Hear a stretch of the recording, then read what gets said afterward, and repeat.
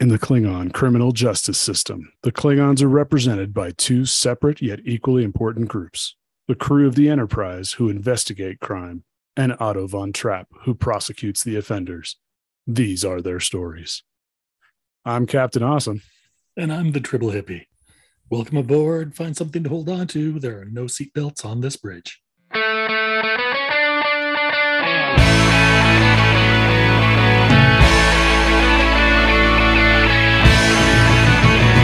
Captain's log, Stardate 8/3/2016. Now we're here.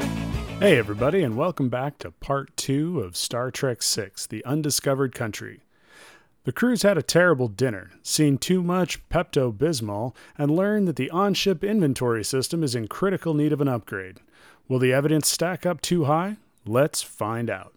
So, the next thing we get to see is the Klingon justice system. This is so cool. All right, first things first. I love the fact that the crew of the Enterprise is watching this on the Klingon court TV. And it's even got the little runner bar at the bottom. Oh my God, that was so good. I did not think that was funny the first time I saw it. Now I think it's hilarious. So let's see. We start off, they're translating what's going on for the guys. They've got little earpieces up. And who do we see? General Clar? Claw. Or not Clar, not General. Claw. Captain Claw. Captain Claw Is the translator. has been demoted to a translator. Right. Well, that's what he gets for trying to hunt down the Enterprise. I did think from a movie perspective, this transition was fantastic. It came in really hardcore. They're speaking Klingon. They've got all the noise and the lights and everything. The guys are standing there in the spotlight listening, and the translation's going, and then seamlessly they switch to English. So good. I thought it was done so well. One thing that I read was the beginning. Now I haven't seen this, so I'm taking somebody's word for it. The beginning in Klingon and showing the translators, and then switching over to English.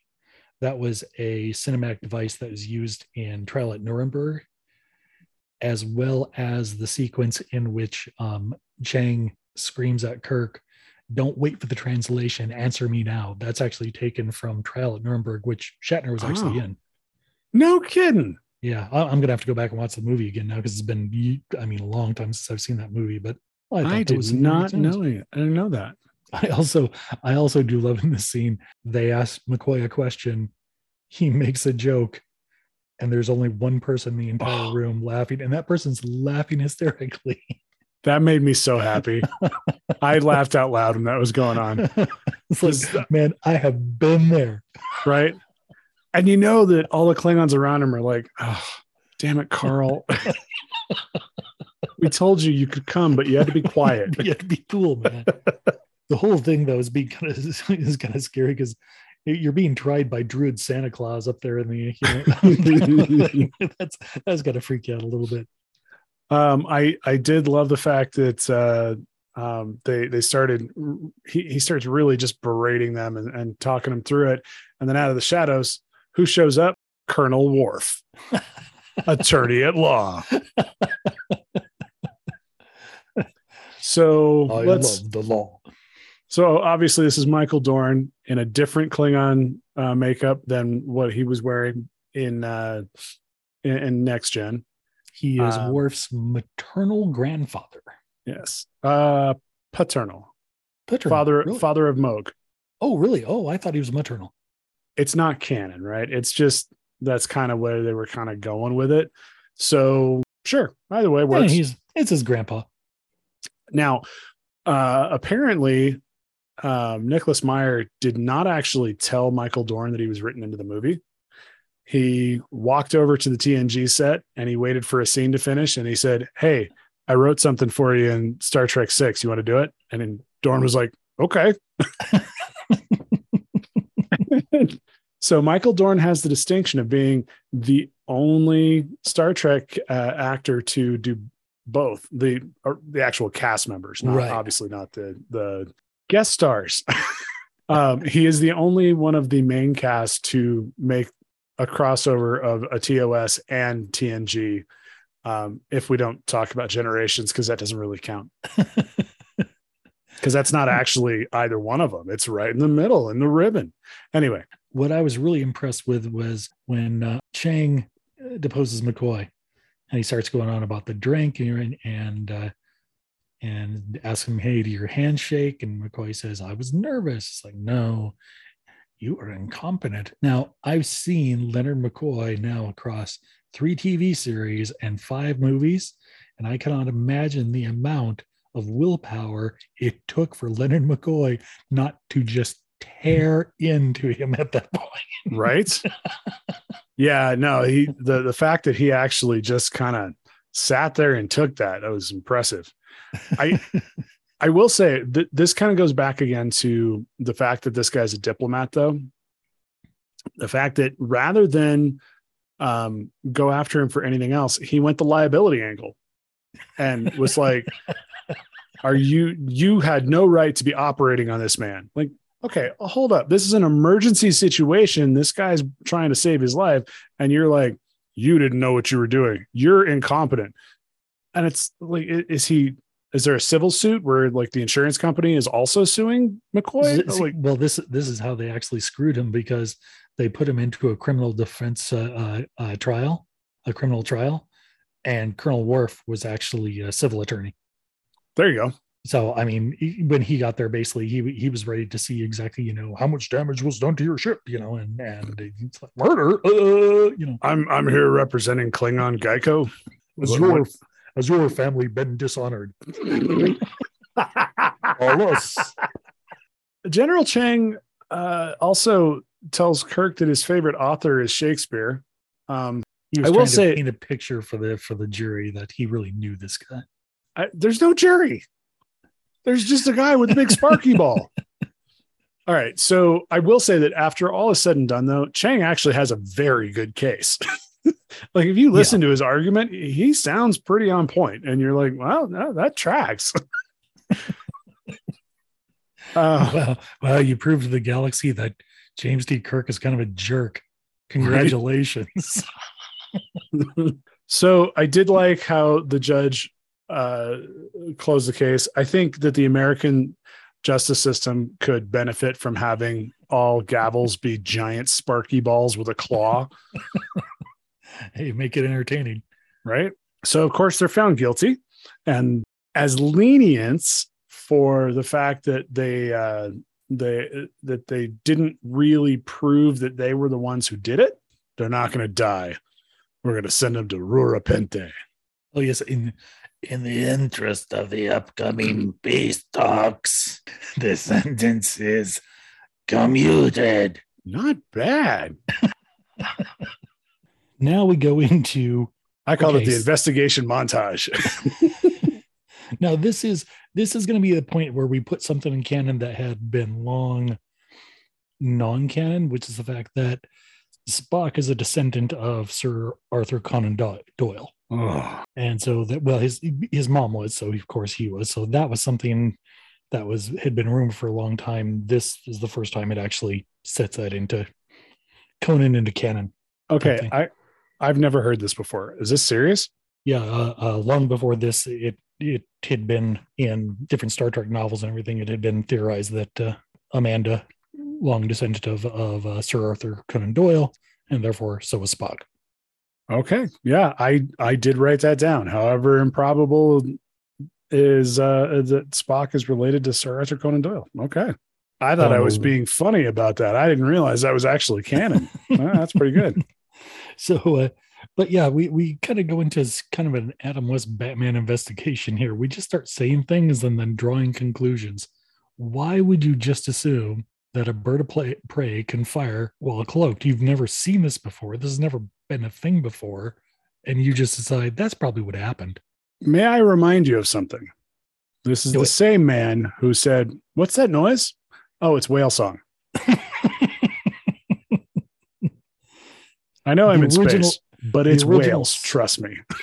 The original script was supposed to set up the attack of a colony in which Carol Marcus dies, and she tells Jim, "We saw the torpedoes, but we never saw the ship," and that was supposed to kind of begin the process of us figuring out what's actually going on here. Also, why do we assume it was Klingons?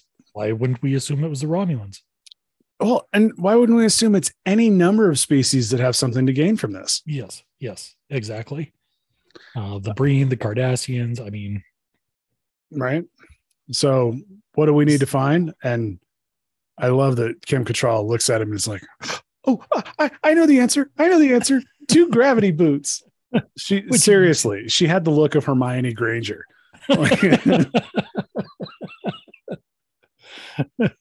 So yeah, this for me was kind of a weak point in the movie where we just decide we've kind of solved the crime somewhat. It was yeah, but it sets us up for some really good stuff. Okay, now we switch over to Rura Penthe. Rura Penthe. So Rura Penthe was filmed on a soundstage in LA, I believe.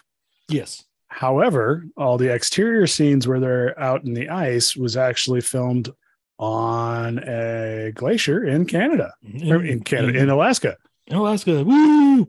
Go Alaska. Knik Glacier. I didn't know it was a Chugach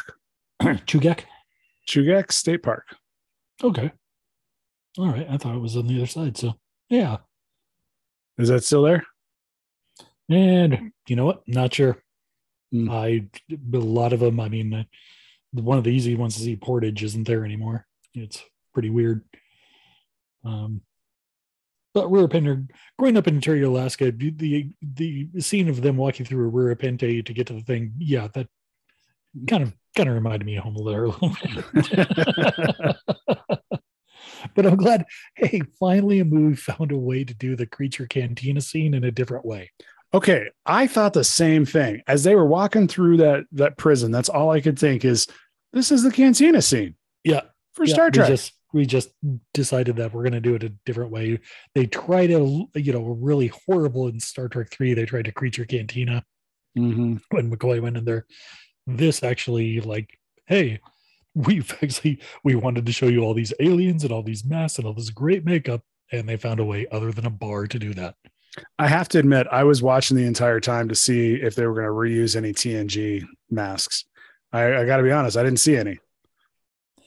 I would say that actually it was a unique collection of like mask and makeup effects on this. It was very, very, as you said, I don't, because even at first I thought, oh, the guy that lifts up Kirk is a Nausicaan, but it's not. There's clear differences. Yeah, no, it was, everybody was very unique. It was kind of interesting. I did like that. The commander of the prison is William Shepherd, who is a great character actor. Oh, yes. He also is one of the few people who was on Doctor Who and Star Trek. Oh, wow. I did not know that. Yep. I just love that guy. I love his gruff attitude and just it's great. It's one of those things. As soon as you hear his voice, when he came out there and started speaking, as soon as you hear his voice, you know exactly who he is, despite the makeup. Although that is one of the worst makeup jobs that I've seen in Star Trek. It was pretty bad. He looked like he was wearing latex, which, I mean, he probably was. And then for some reason, to keep warm, you got to smoke a stogie, because Martia, the alien, walks up and gives him a stogie and says, "Here, this will keep you warm." Martia is played by Iman, who is I mean, if you show up at the alien's graveyard and the first person you meet is Iman, right? That's kind of a mixed thing, you know? Right? Like, well, good day, bad day type thing, you know? Exactly. Now, Iman is from, oh gosh, I totally forgot where Iman was from. I know her as a fashion model and the wife of David Bowie. Yes. That's right. Iman is a Somali fashion model, and she also is credited as an actress, entrepreneur, and producer. So she basically parlayed her acting career or her modeling career into an acting career. Fun fact about Iman: I've found pictures on the internet. She has not aged in 40 years. She looks just as good now as she did back then. It is impressive. Like, I'm talking in just her face. Like you can see the exact same face. And I'm very jealous that I have not had that same experience. I know my old face is in there somewhere when I look at my, look at my current face. Well, if I Somewhere pull my in there. ears back really tight, sometimes I can see what it used to look like. All right. So that's Rura Penthe. We get a little glimpse into that. Then we head back over to the Enterprise, and they're searching around in the dirtiest, nastiest Starfleet location I've ever seen, the kitchen. So I don't know if you saw this, but I was looking at the set because, of course, I was totally set focused at this point. And they dirtied that room up so much to make it look like everything was just beat to hell and overused. And it was great. I was really enjoying it because I'm like, nobody's in a clean kitchen, right? Every kitchen in or any professional kitchen looks like it's just been beat to hell. So I thought it was really good. So why do they have a kitchen? That was the other thing. Why do they have a kitchen? Because they've already talked about the fact they have replicators. Even the old series, they would walk up to a door and go, chicken, and it would give them chicken. So I'm going to throw out a theory here. At this point in Jim's career, his primary duty is diplomatic. And so rather than just replicate food, they would actually, as a part of diplomatic functions and ambassadorial functions, they would actually have like real chefs and real cooking, that Xeno chefs who would know how to, make food for, I don't know, Nausicaans, Romulans. So that could work. Although, judging by this scene, all they have on board is chicken and mashed potatoes. Because they had chickens all over the place and a big giant pot of mashed potatoes. Which leads us to our next scene, where they're standing there having a conversation about trying to find the missing gravity boots. For some reason, they're standing in the kitchen to have this conversation. And Chekhov says, why not vaporize them? And so Valeris goes over, grabs a gun, and shoots a pot of mashed potatoes. Is this girl a drama queen or what? Right? Now, I got to say, I've made a lot of mashed potatoes in my time. I might even say I'm pretty good at it. I have never made mashed potatoes so good or so thick that if you vaporize the pan, they would stand, and the whisk that they were being mixed with would stand in them. Well, that's at first I thought, oh, well, it's dough, but it's like, but you don't use a whisk in dough. Nope. That is straight up mashed potatoes. But no, wait. And she doesn't even say you can't. She says you can't fire a phaser on a ship, unauthorized phaser on the ship. That's what she says. We know that's not the case. They needed to rewrite that line because that's going to make no sense in about 20 minutes. 20 minutes, nothing. It doesn't make any sense with anything ever in the entire franchise. It's like an alarm has never gone off just because somebody fired a phaser on board. There have been times where alarms have gone off up in the bridge, and they're like, hey, I just noticed somebody fired a phaser. And everybody's like, oh, we should probably go down and check that out. Okay, cool. And they're like klaxons going off and everything. Like, that's never happened before. So I'm going to throw out another theory.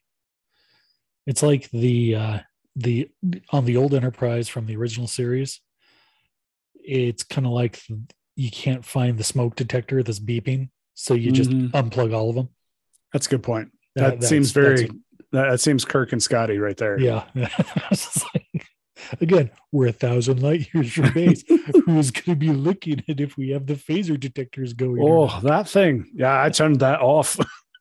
You need the batteries for the remote.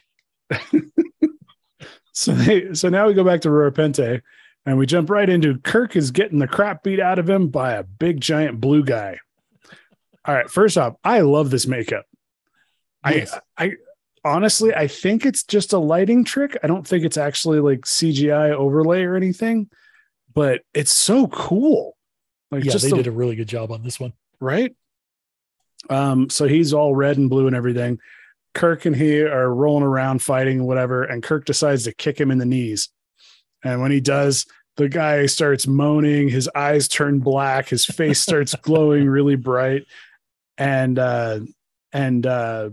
Martia tells him, not everyone keeps their genitals in the same place. And his immediate line back is, anything you want to tell me? Dude, all right. This trope I love from Alien Nation.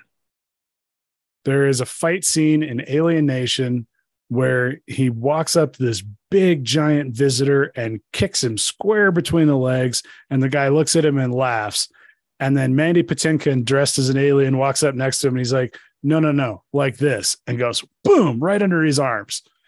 And the guy goes down like a sack of bricks. And ever since seeing that, I've always had that in my head. Like, not everybody has their parts in the same place. And, everybody's got a different button. And this scene makes me so happy because of that. So later in the evening, Kirk and Bones are going to lay down to go to sleep. And Martia shows up. Oh, speaking of old Star Trek tropes. Yeah. Kirk's going to sleep his way out of this situation. Right. She comes up. What's the first thing she does? Oh, hey, I know I'm only like 24, but you're really hot for a 60, 70-year-old man. And she crawls all over him and gives him a big old kiss to tell him how to get out of jail. I would do anything to see your to ride a spaceship like yours. And then Bones is like, what is it with you anyway? Such a great line. Still think we're done for? More than ever. So we head over to the Excelsior and we got to wake up Captain Sulu. And who is it that's going to wake up Captain Sulu? Well, it's a shadowy figure whose voice is completely unrecognizable. Who could it possibly be? It's Christian Slater. Or also known as the son of the casting director of the film. Yeah. Reportedly, he was paid $750 for the work, which he never cashed the check, and he has it framed in his home. Because he's a pretty big Star Trek nerd from what I know. Yeah, I've heard interviews with him before where he said that it was one of the highlights of his life that he actually got to go do that because he is such a big nerd. And did you hear the line that he gives? Which one? Oh, the uniform he was wearing, the uniform pants were from Shatner's from Star Trek 2. Are they really? So he makes a joke about the fact that he got into Shatner's pants. I got into Captain Kirk's pants. It was fantastic. And I love that while talking to him, Captain Sulu is like, hey, kid, go light a Starfleet for me. Sir, you have problems here, mister. So we go back to our investigation montage. Dun, dun, dun. Where they're all trying on wacky hats. No, it's even better. We know there's blood. Or we found blood on the transport pad. So we know that the clothes they were wearing must have blood on them. So now we're going to investigate all the laundry on the ship. Okay. First off, we know they have a ship's laundry because they pull out all this dirty laundry and start scanning it. But does that not also mean that they have a ship's laundry that washes clothes? Are you telling me that in the 23rd century, they can't get blood out of a uniform? So nobody down to the Martinizing department. And that guy squeals on everybody. Like, seriously, they couldn't have just washed it? No. They must have hid it somewhere. I again taking some huge Adam West leaps of logic on this. So to your point about everybody wearing wacky hats, some of the scanning devices that they used in this montage were fantastic. There's one scene where a guy's going down a hallway and he's got a big plastic hat that I swear to God was from Back to the Future 2. And he's got a metal detector that's also got a big giant plastic hat. Just like, what is he even looking for? I love the metal detector. I'm sure there's a uniform around here somewhere. Right? Bob, you don't need to use the uniform detector. No, I'm going to use the uniform detector. No, Bob, we know where the uniforms are. Nope. I'm going to use the uniform detector. There's no removable plates in this hallway, Bob. Why are you scanning the floor? Well, you never know. Oh, so good. At the end of the day, it's stupid because it's sci-fi, right? But it's so much fun. I love the investigation montage. So, we flash back to Rura Penthe. They're going to try to escape, so they got to get on an elevator to go down to the work site. They get on the elevator, and they're like, and Bones is like, I knew we got double crossed. And this big giant guy says, hello, doctor. I'm right here. And of course, it's Martia, who's a shapeshifter. Now, this is something, again, for our younger listeners. This is one of the first uses of the morphine software we see it all the time now. But This, I think, other than Michael Jackson's black or white video, this was only the real second large format usage of this particular type of software. So it was relatively new and pretty cool special effect at the time. Oh, yeah. Well, we're not there yet, but yeah. November 11th of 1991. So it is the same software. Yeah, just within a month. Yeah. So they get on the elevator. She's like, no, it's me. They don't take girls. That was kind of funny. So then they start heading down in the elevator, and we switch back to the investigation montage again. They have found a set of gravity boots in a locker, and the name on the locker says Dax. So they go find crewman Dax, which I was kind of let down. It's not crewman Dax, or it's not Lieutenant Dax. Excuse me. No, somebody put at the timeline that Dax would have been Curzon at this time, but I thought I'd have to look that up. I'm not sure. I thought Curzon didn't come around until a little bit after this, but even so, there was an episode where they showed all the previous Dax hosts, and Curzon, this dude was definitely not one of them. However, if whoever wrote that episode was really doing their homework, that would have been an excellent drop. Well, we did find out that Dax is pretty much like Bob, right? As far Everybody's as in the galaxy, Dax. Every third person's name is Dax. Jadzia Dax. Okay, yeah, but what's your real name? Okay, fine. That works on a hotel register, but I really need to know what your real name is. So here's the thing that I don't get. They find the boot, and they call in Dax so that they can interrogate him. And nobody looks up the guy. It looks the guy up in the database or anything to find out who he is. No, we all hang out in his quarters and wait for him to come back. Well, I don't think it was even that. I think they actually assembled in like a conference room, and everybody's there. Like there's all these random crewmen. There's senior staff members, and Chekhov is like, I'm going to call you out in front of everyone. And as soon as he walks in, he's like, put this boot on, Cinderella. And he drops it down. And the guy's like, and clearly he's got like 30 toes and giant feet and doesn't wear shoes. And I just love Spock being like, oh, I'm so embarrassed for you. It was, yeah, that was, and I didn't really even notice it until watching it this time, but yeah, it just seemed like a real odd thing that we're all just going to hang out in this room and wait for you to show up so we can bust you. Well, it's not the last time that's going to happen. It happens later too. So then it's time to escape. So we're back on Rura Penthe. They are marching down a little hallway that they're supposed to be going to do something. And there's a bunch of Klingon guards like, what are you doing? Oh, Sam, nice to you. And then the shapeshifter slips out of the shackles by turning into a tiny blonde girl. Yeah. Girl. I believe it was Newt from Aliens. So I got to admit, I was reminded of Roger Rabbit. They're like, so you could have done that at any time? No, only when it was funny. Oh yeah, they actually also tried to during the Kirk trial. Mm-hmm. They tried to bring back John Larroquette as Maltz Did they really? to Oh, that would recount, have been fun. but they felt it didn't really add anything, and Larroquette wasn't available at the time, so they just scrapped it. That's fair. Okay, so let's see. The shapeshifter gets out of the handcuffs. They go through a door that just happens to be open. And they head out onto a glacier in Alaska. And it's cold. Now, Um, now here's the part, because we find out that Jim Kirk's escape plan all hinged on him never changing clothes. yes.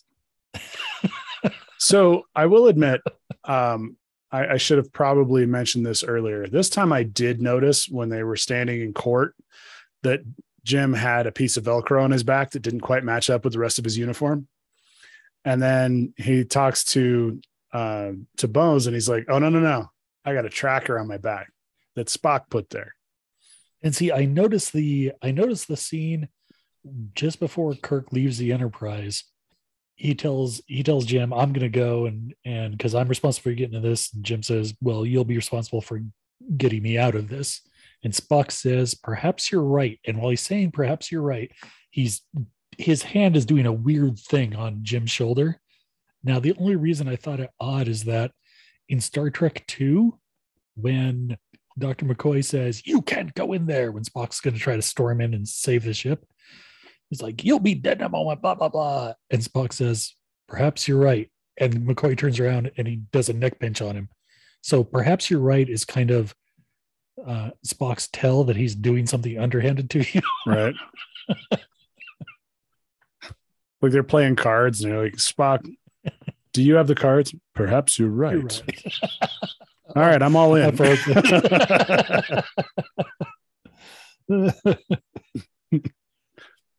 So yeah, this all came down. One change of clothes would have screwed up this entire rescue plan. But you know, oh yeah, absolutely. But they knew that the Klingons weren't going to let them change clothes. So there you go.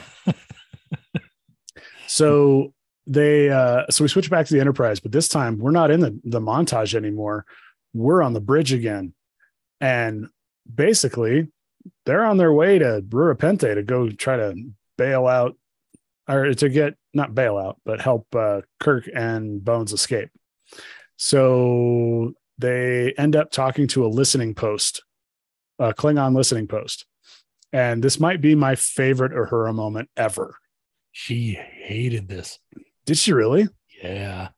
Her question was, why would Uhura, a linguist, need books? That's fair. To look this up. She was very, very unhappy with that. Yeah, but it's comedy gold. True. I thought it was a little bit odd that they just had a bunch of paper books laying around. Right? They've got the entire, well, maybe it was a gift. Maybe it was a diplomatic gift. They were given the entire, Encyclopedia Klingonica. I don't know. There's got to be something.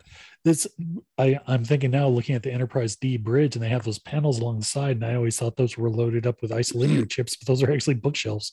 Books. So that's what it is. My only issue with this is, okay, so they're talking to the listening post, and they're like, oh yeah, and they're speaking really stunted Klingon. All I can think is the guys in this listening post are real dumb. Like, I mean, they're in a listening post. They're not exactly the cream of the crop in the Klingon military. But and remember, it's a listening post, not a viewing post. So the only way that they can identify ships going by them is asking them and listening for their answer. Right. And you have a listening post that can't tell the difference between a Klingon ship and a Federation ship. And it's a walkie-talkie because everything the guy says is followed by over. And I love that he keeps saying "freen" and she goes "friend." The mispronunciations are awesome. And then, of course, they finish up with everybody giving a hearty Klingon laugh. Ha ha ha ha ha. As you said, comedy gold. Right. We switch back to Rura Penthe, where they make a fire in ice with some kind of flare thing. Suddenly they've got a campfire and they realize, you know what? This is all too convenient. Maybe she's in on it. So Kirk accuses her. And what does she do? She admits it. He punches her and then she turns into Kirk. Which honestly, Iman turning into William Shatner. Yeah, you know what? There should have been a warning on this movie on right. That's that stuff of nightmares. Not cool. Not cool. But then again, they didn't give us a warning about the hot shat on shat action either. So reportedly, Nicholas Meyer was very worried about the line, "I can't believe I kissed you. It must have been your lifelong ambition," because he really did not think that Shatner would be down with it, and he was surprised that Shatner thought it was hilarious and really wanted to do it. It's so funny, especially for Kirk as a character and Shatner as a guy. Just the whole idea of like, my ego is so big that I'd be like, yeah, I'd hit that. See, I'm one of those people that I'm like, if I got to meet myself, nope. No interest whatsoever. That guy's gross. I always love that thing. He's like, if you met your 10-year-old self, what would you say to them? It's like, I would slap him really hard and say, oh, if I met my 10-year-old self, I'd be like, there's something you need to understand. It's called moisturizer. This is a treadmill. Try it out. So they roll around and fight for a little while. And all of a sudden, there is finally a real Targ puppet. It's about damn time. No more poor dogs with horns strapped to their heads. I love it. And or done right. Surprise, surprise. She's a bad guy. And they all know, and all the other bad guys know where they're at. So much for and now we start to find out that the whole thing, Jim was right. The whole thing was a setup to begin with. All right. So then we flash back to sickbay. Not sickbay. We flash back to the conference room. No, what is it called? The observation deck, observation lounge. Oh, I can get words right if I try.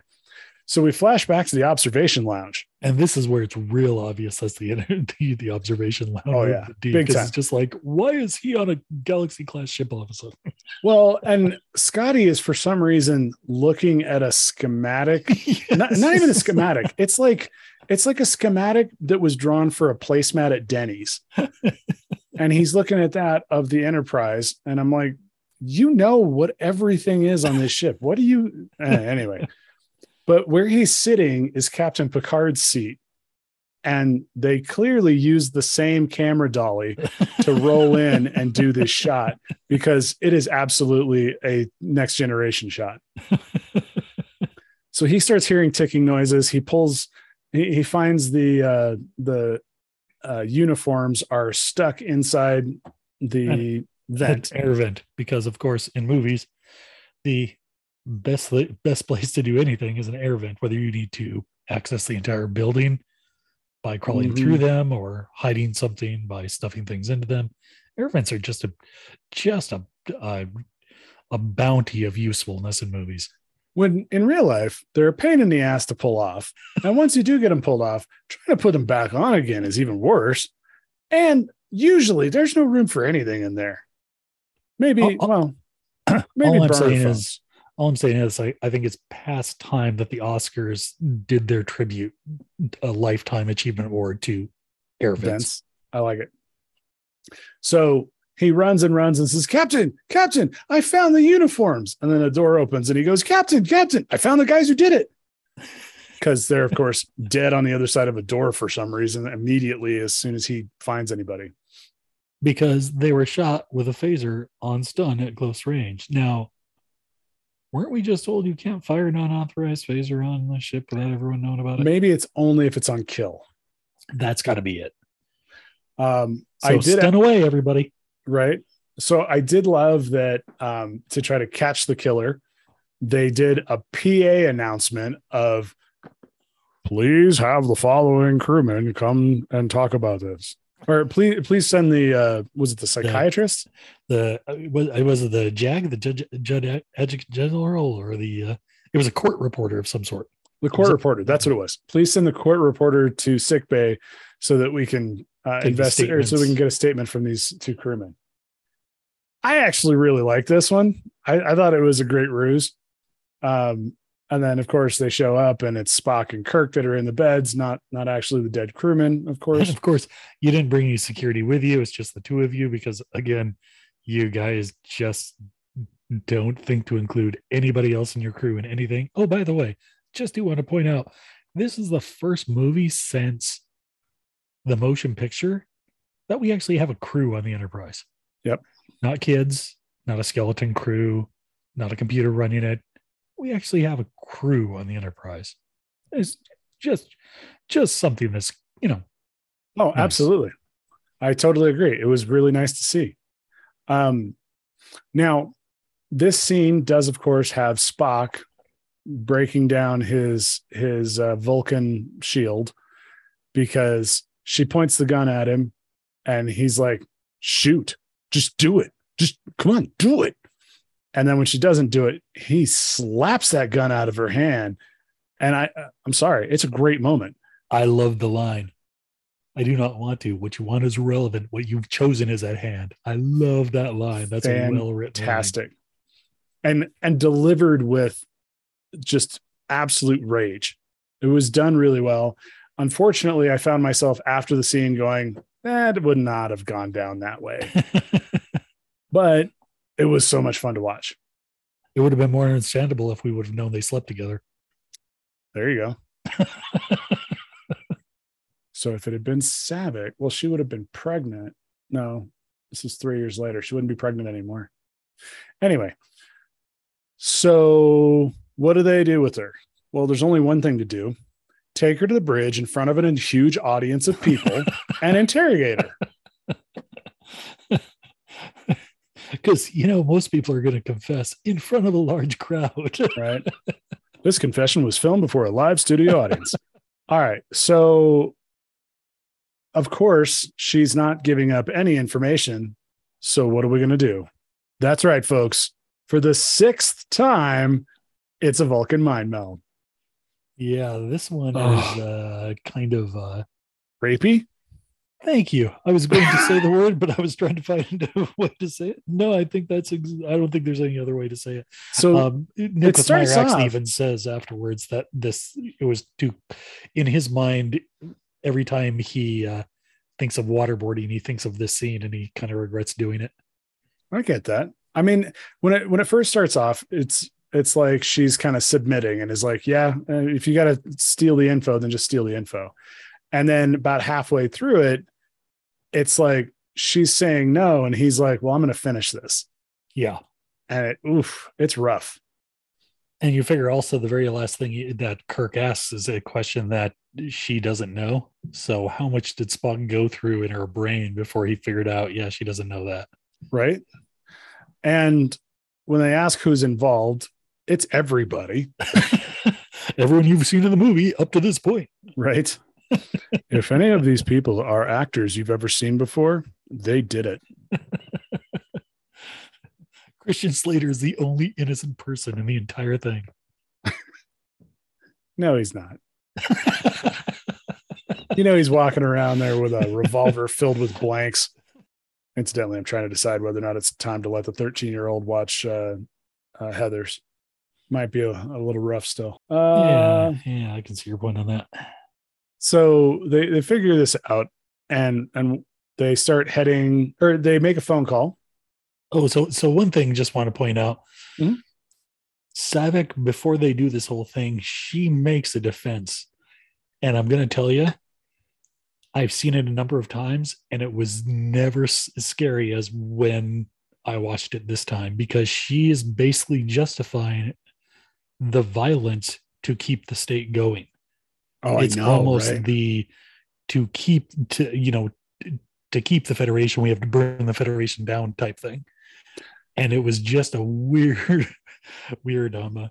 had a weird poignancy in today's day and age when she's trying to justify, no, you've abandoned the Federation by trying to give up and trying to be peaceful and trying to, mm-hmm. be more open and be more tolerant. You're the ones destroying it. I'm trying to keep it pure and correct in the way it is. It's like, oh, that is just strangely poignant and Oh, this relevant. whole movie felt like that, though. Like everything was just like, God, the way things are going right now, this is really familiar, It's one of those things. History doesn't repeat itself, but it does rhyme. right? So they need to make a phone call because they don't know where they're going. So they call up Sulu, and he's like, "Yeah, it's totally at Kittimer. Didn't you guys know that?" Okay. And it's nice because we see that in NFL football, they have what's called coaching trees. A great coach will produce other coaches that will go on to be great coaches themselves. And this is where we start to see possibly what's the Kirk captaincy tree. When you see that Sulu basically completely disregards orders because Right. what? Who's going to stop me? Because you never have a ship even close to me, because that's why I have to do half the things I have to do is because there's no other ships in the area. So what are you going to Maybe do? that's what happened to Christian Slater. He was learning how to be a captain from Sulu. Now he's like, rules? I don't got to follow this. So they start heading over to Kittimer, and when they're almost there, they run afoul of something. Suddenly, their PA system lights up with Christopher Plummer's voice. So I have a problem with this. This is the second time in this movie that alien ships have been able to broadcast over each other's PAs. The first time was the Enterprise was broadcasting on the Klingon ship that they had just attacked.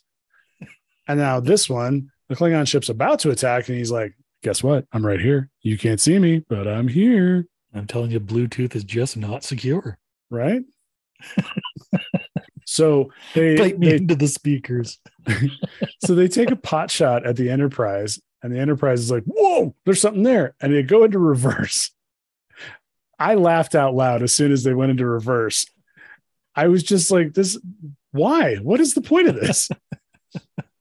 But they brought it up in the movie, and they were like, well, it makes it look like you can see where they're at. And I was like, okay, all right. I didn't see that one coming. That's pretty good. And sure enough, General Chang is like, why are they going backwards? That doesn't make any sense. Makes absolutely no sense. Right? If you're going up against a seasoned general, just do something crazy and stupid, and he'll be like, I don't know what to do now. Wait. Let me get this straight. So you guys can't go up or down, Right. but backwards. Oh yeah, you got that move just nailed.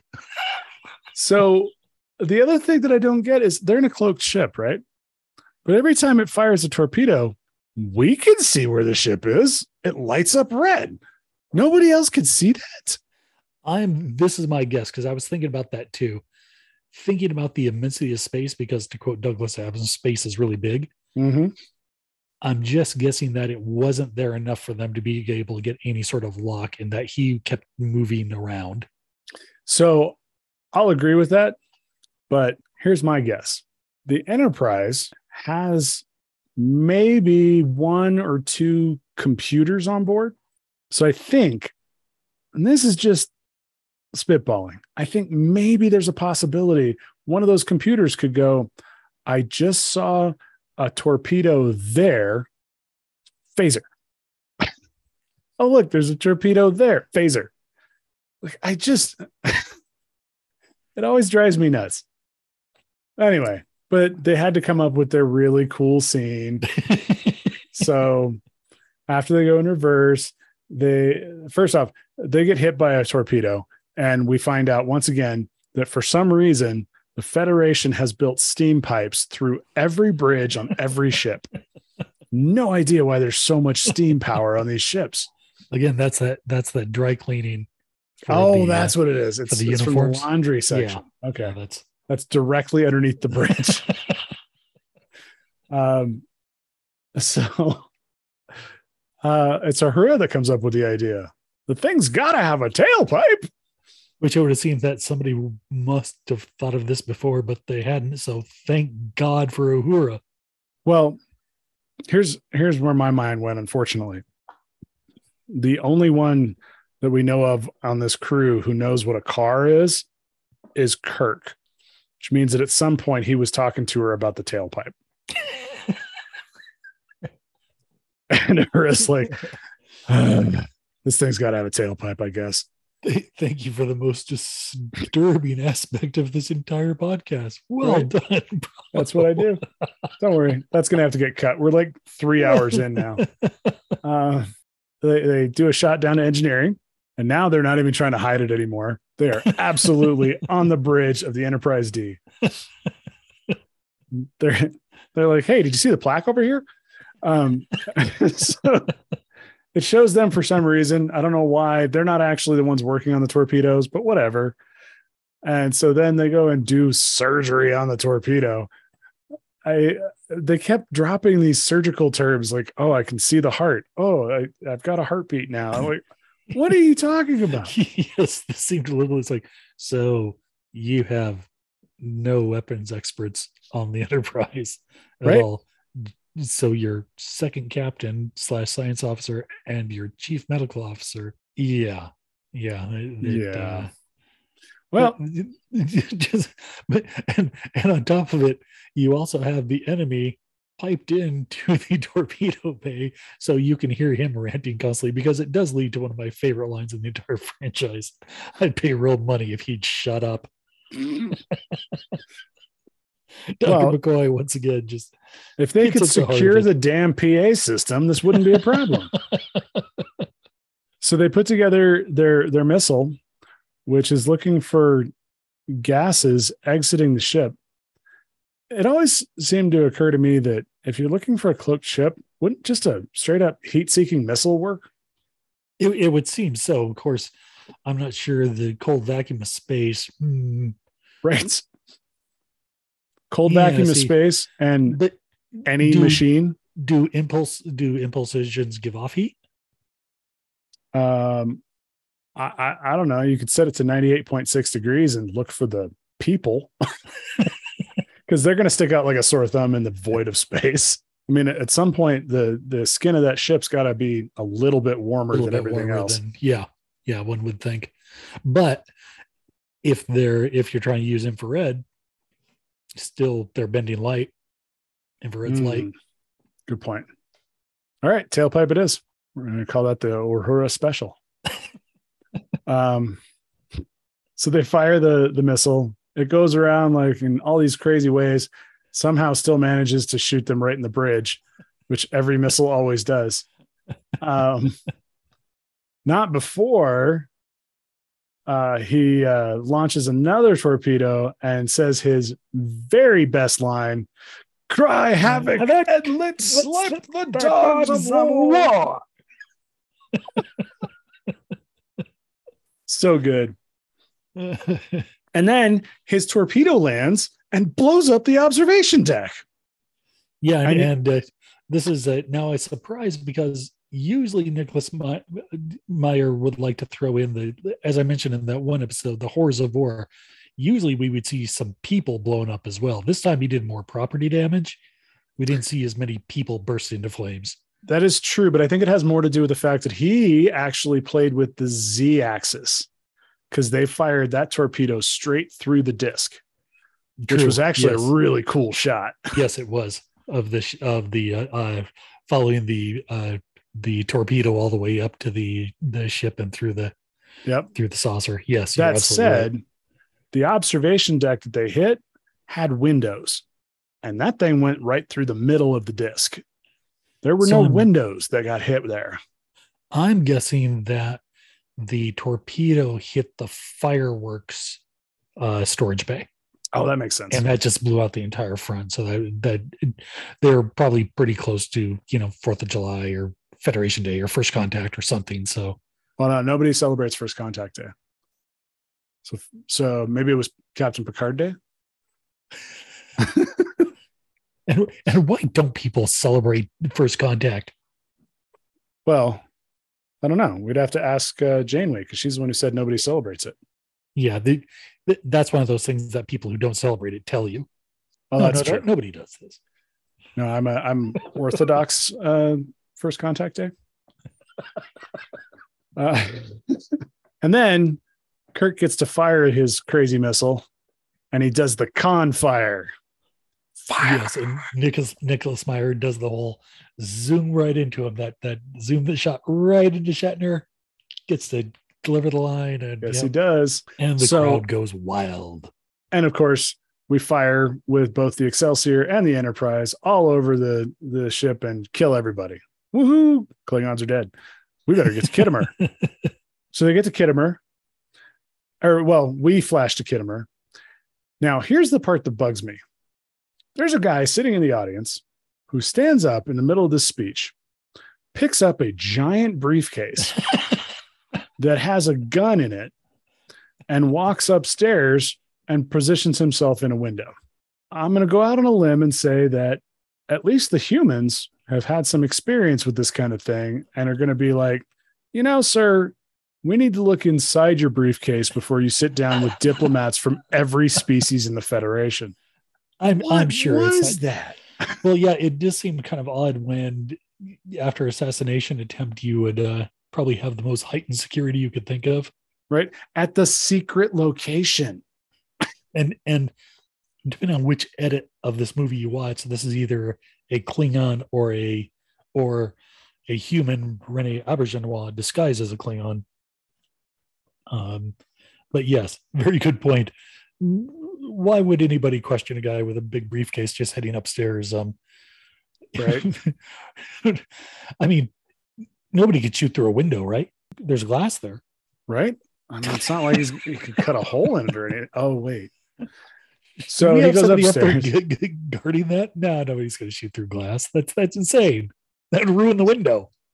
What are you thinking? We do get the wonderful movie trope of assassin putting together his rifle. Oh, yes. Right? Yes. I mean, geez Louise. It was very hackneyed, but I mean, it's still fun. Cuts a little hole in the glass and he lines up his shot. And then what happens?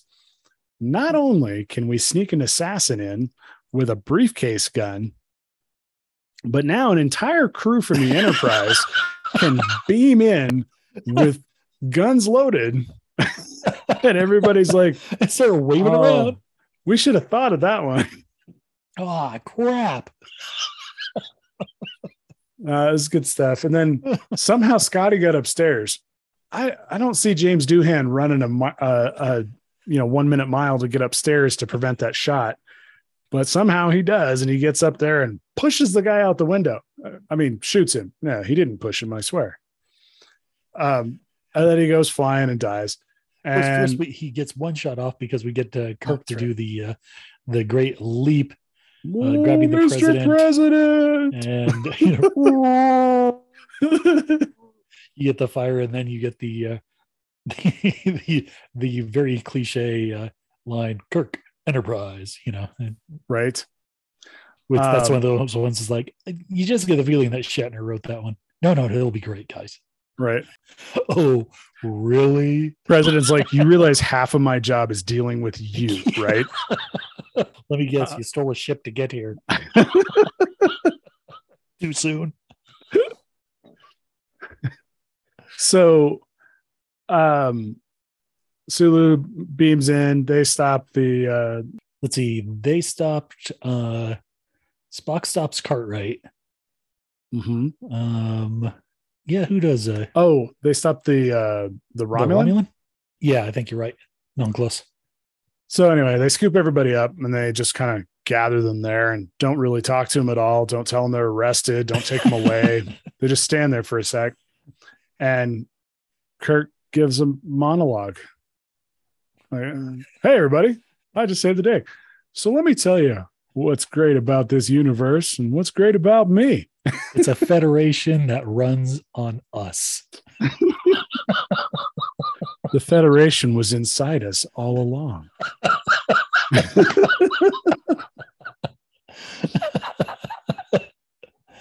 All right. So he gives the little speech and then he stands up and everyone just stands up on the stage and everyone starts clapping. It was just like, oh, wait. It gets better though. They scan over and they look at Kamarog, and Kamarog is still looking there like, this is BS. I am not buying this crap. This guy needs to be in prison. And then everybody else starts applauding. And so he's like, and he does this weird stiff clap, like, I'm still not buying this crap. Well, Comarog's always been a never kirker. So, to your point, everybody's applauding. The entire crew gathers on the podium under a spotlight, and the president steps aside. They all just pose. Thank you for your applause. Thank you. Thank you for your applause. Like, oh my God. And then after that's all said and done, what do? They go back to the Enterprise and they get ordered immediately. You're going to be decommissioned. You guys are all too old. Go home. Now, are the officers going to be decommissioned, or is the Enterprise going to be decommissioned? Yes.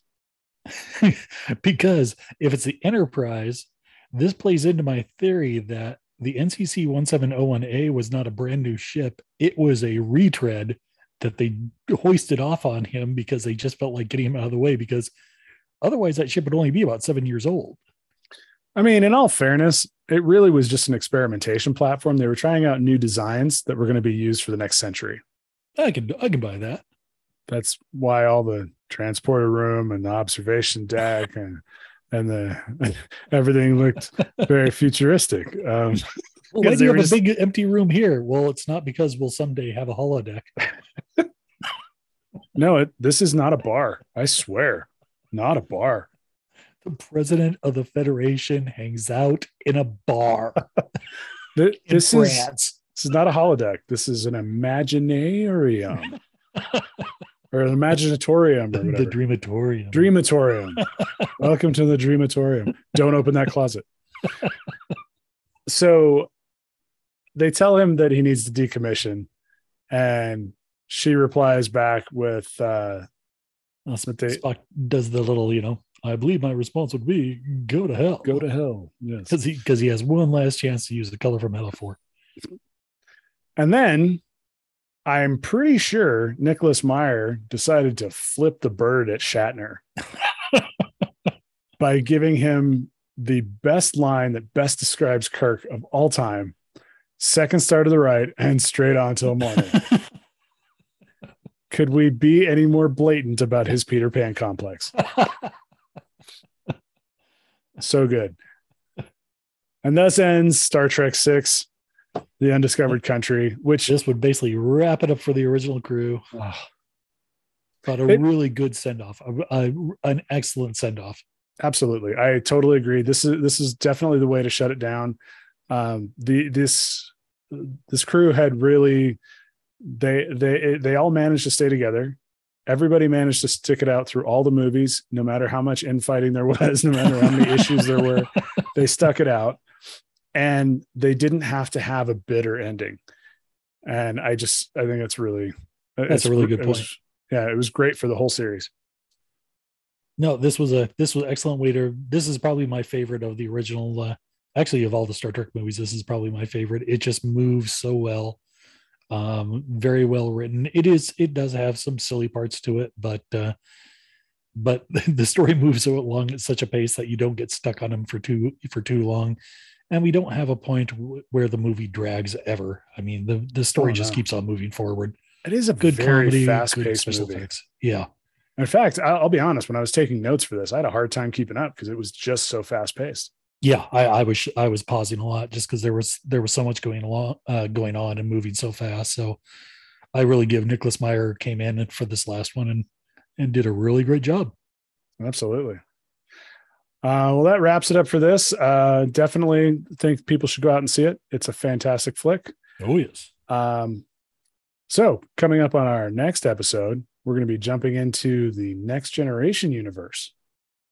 This is either an epilogue to the original cast movies or it's a prologue to the TNG movies, but we're going to get to see Picard and Kirk together. Yep. Bridge the gap. Guess what? It's an odd number movie. Oof. But we get to meet John Harriman. More for that later. That is true. All right. So I'd like to say thank you to 5 Year Mission for the use of their song Beam Down for our intro and our outro. Thank you. Please make sure to check them out at 5yearmission.net for many, many albums and many, many songs. They are really, really great stuff. And with that, everyone have a good week. Have a good week, all. Start 16.